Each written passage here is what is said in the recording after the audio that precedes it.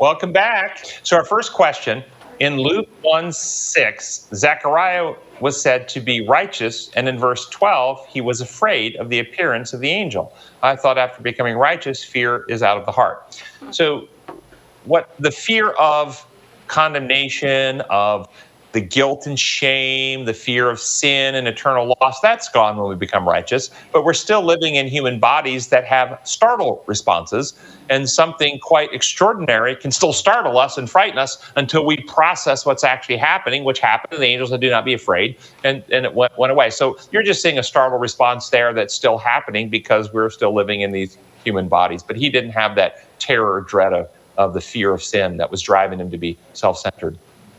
Where would you direct someone today who believes in and loves Jesus, who feels they wish to be baptized, but they are not reconcilable in joining a imposed law church or fellowship? So I hear two questions here. Where would I direct them to be baptized, and where would I direct them to fellowship? So first off, I would recommend they be baptized by anyone who is a believer in Jesus Christ.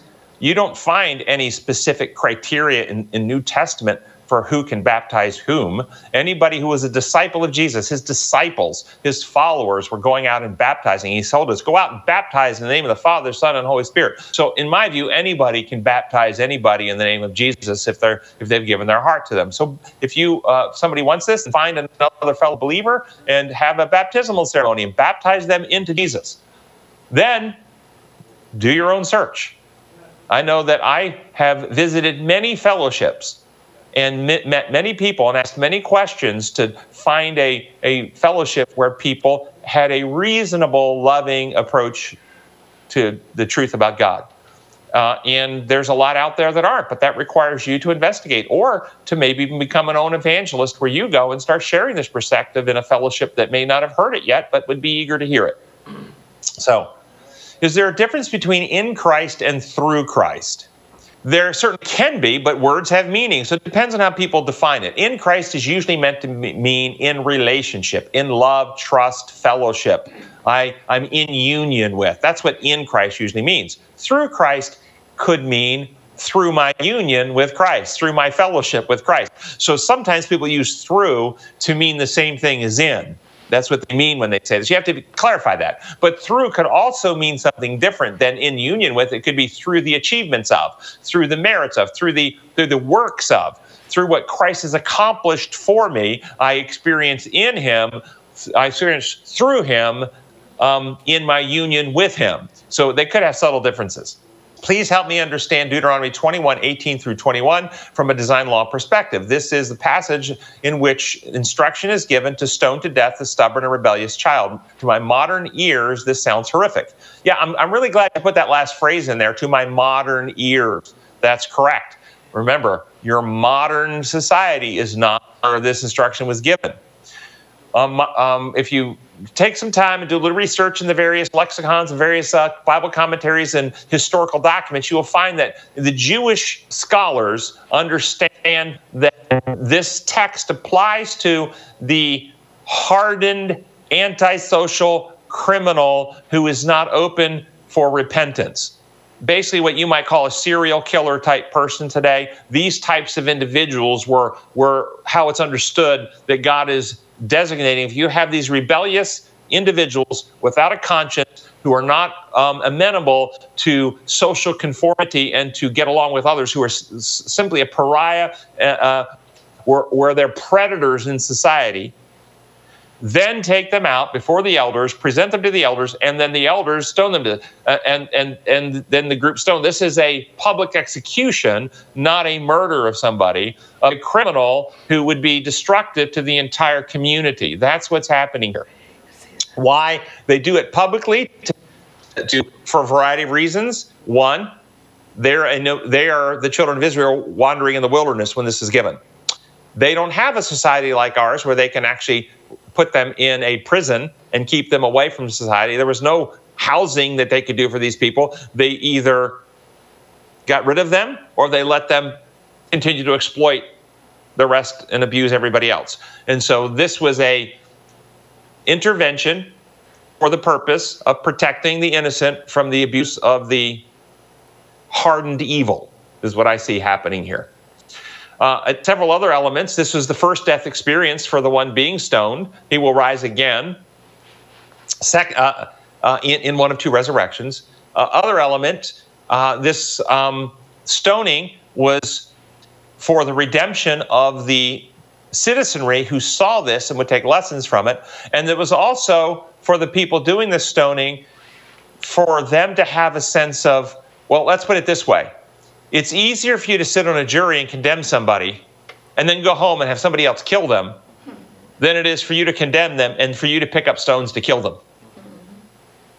And so this stoning by the people who condemned them was to make sure that you had a sense of conviction that there was no other solution. Do you follow what I'm saying? Yeah, so those are the reasons why.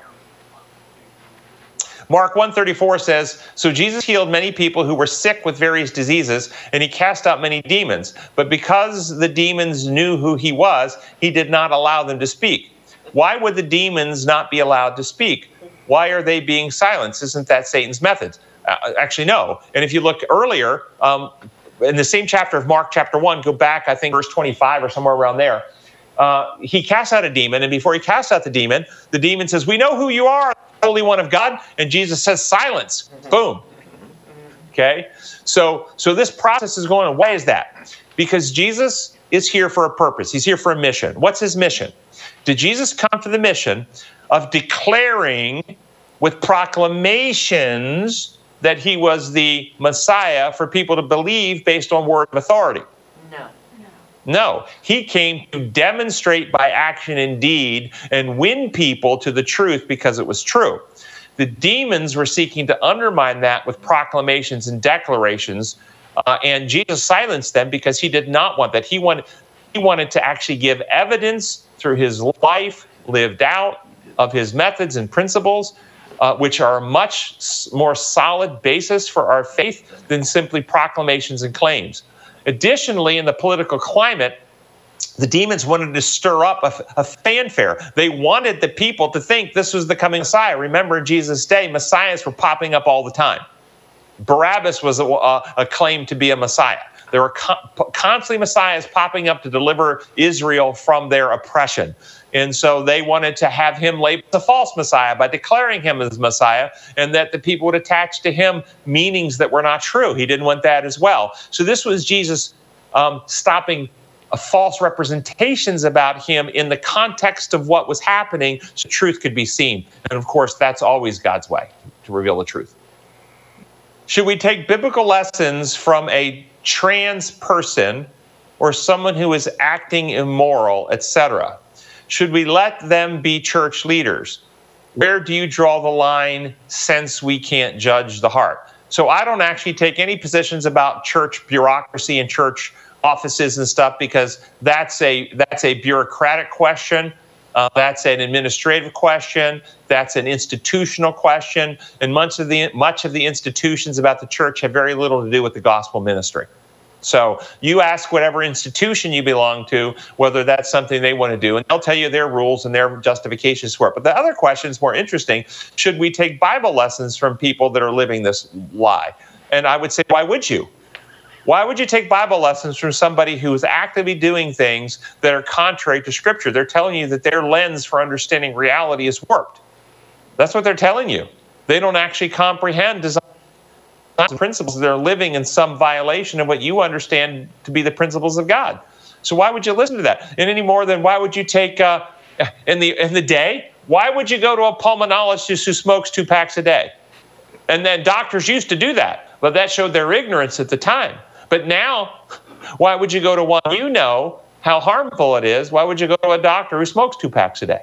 That's what's being said here. So no, I personally wouldn't allow somebody who is actively pursuing a destructive lifestyle, not somebody who's struggling and you see they're on a journey for recovery and the Holy Spirit's leading, and they actually might have a truth or an insight of Scripture that I'd be happy to hear and evaluate. You read the book by Ty Gibson, See with New Eyes. It appears that you are both in the same page in your beliefs and teachings about the truth of God's character. Thank you for making the gospel a whole new experience. Yes, I've read that book. It's a great book. I love it. I recommend that book, and I'd encourage you to read it. And he has exactly many of the same insights that we teach written in that book. So that's great. Dr. Jennings, thank you so much for your ministry. It has helped me have a closer walk with our God. I was wondering if you could do a blog sometime on the chapters of the book of Daniel. Yeah, that's a great idea. I don't know if I'll get there. I have so many blog ideas I'm working on, but yeah, that's a good idea. I need to rethink that. There's a person here who puts a quote, somebody named Ian Bounds, The Weapons of Prayer. I'm not going to read the quote. There was no question attached, but thank you for sharing the quote. I appreciated reading it. Thank you. Persevering prayer always wins, about God changing his purpose in destroying Israel when Moses prayed. So I want to answer that question about that.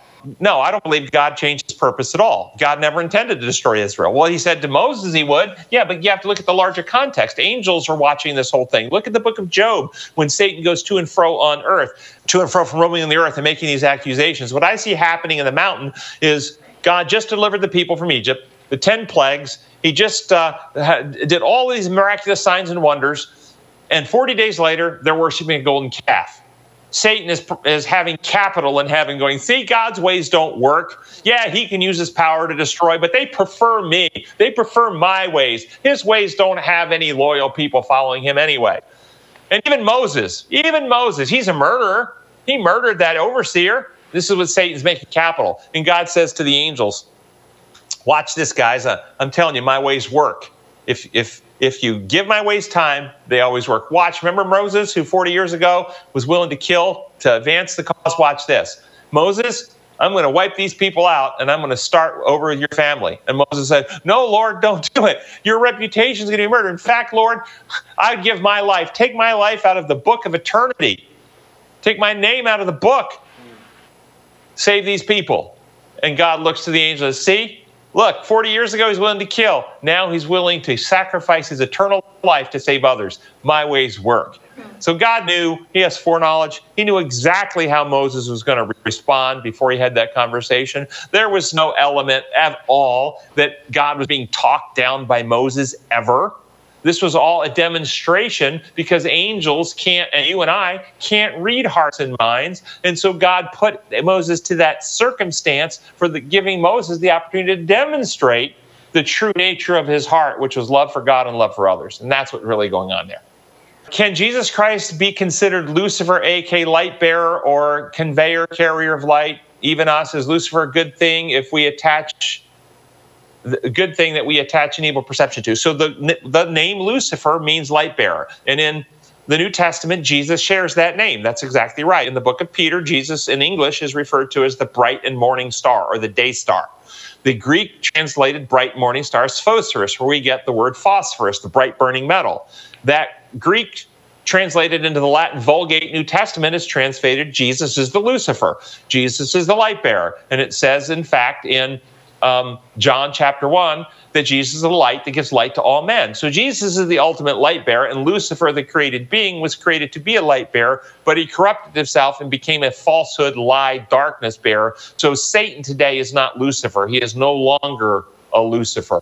He is no longer a light bearer. But we who bear light could technically be called that, but most people, you wouldn't say that because they've associated the name Lucifer with Satan. In your opinion, can a narcissistic personality disorder be cured? No, not by external human mechanisms.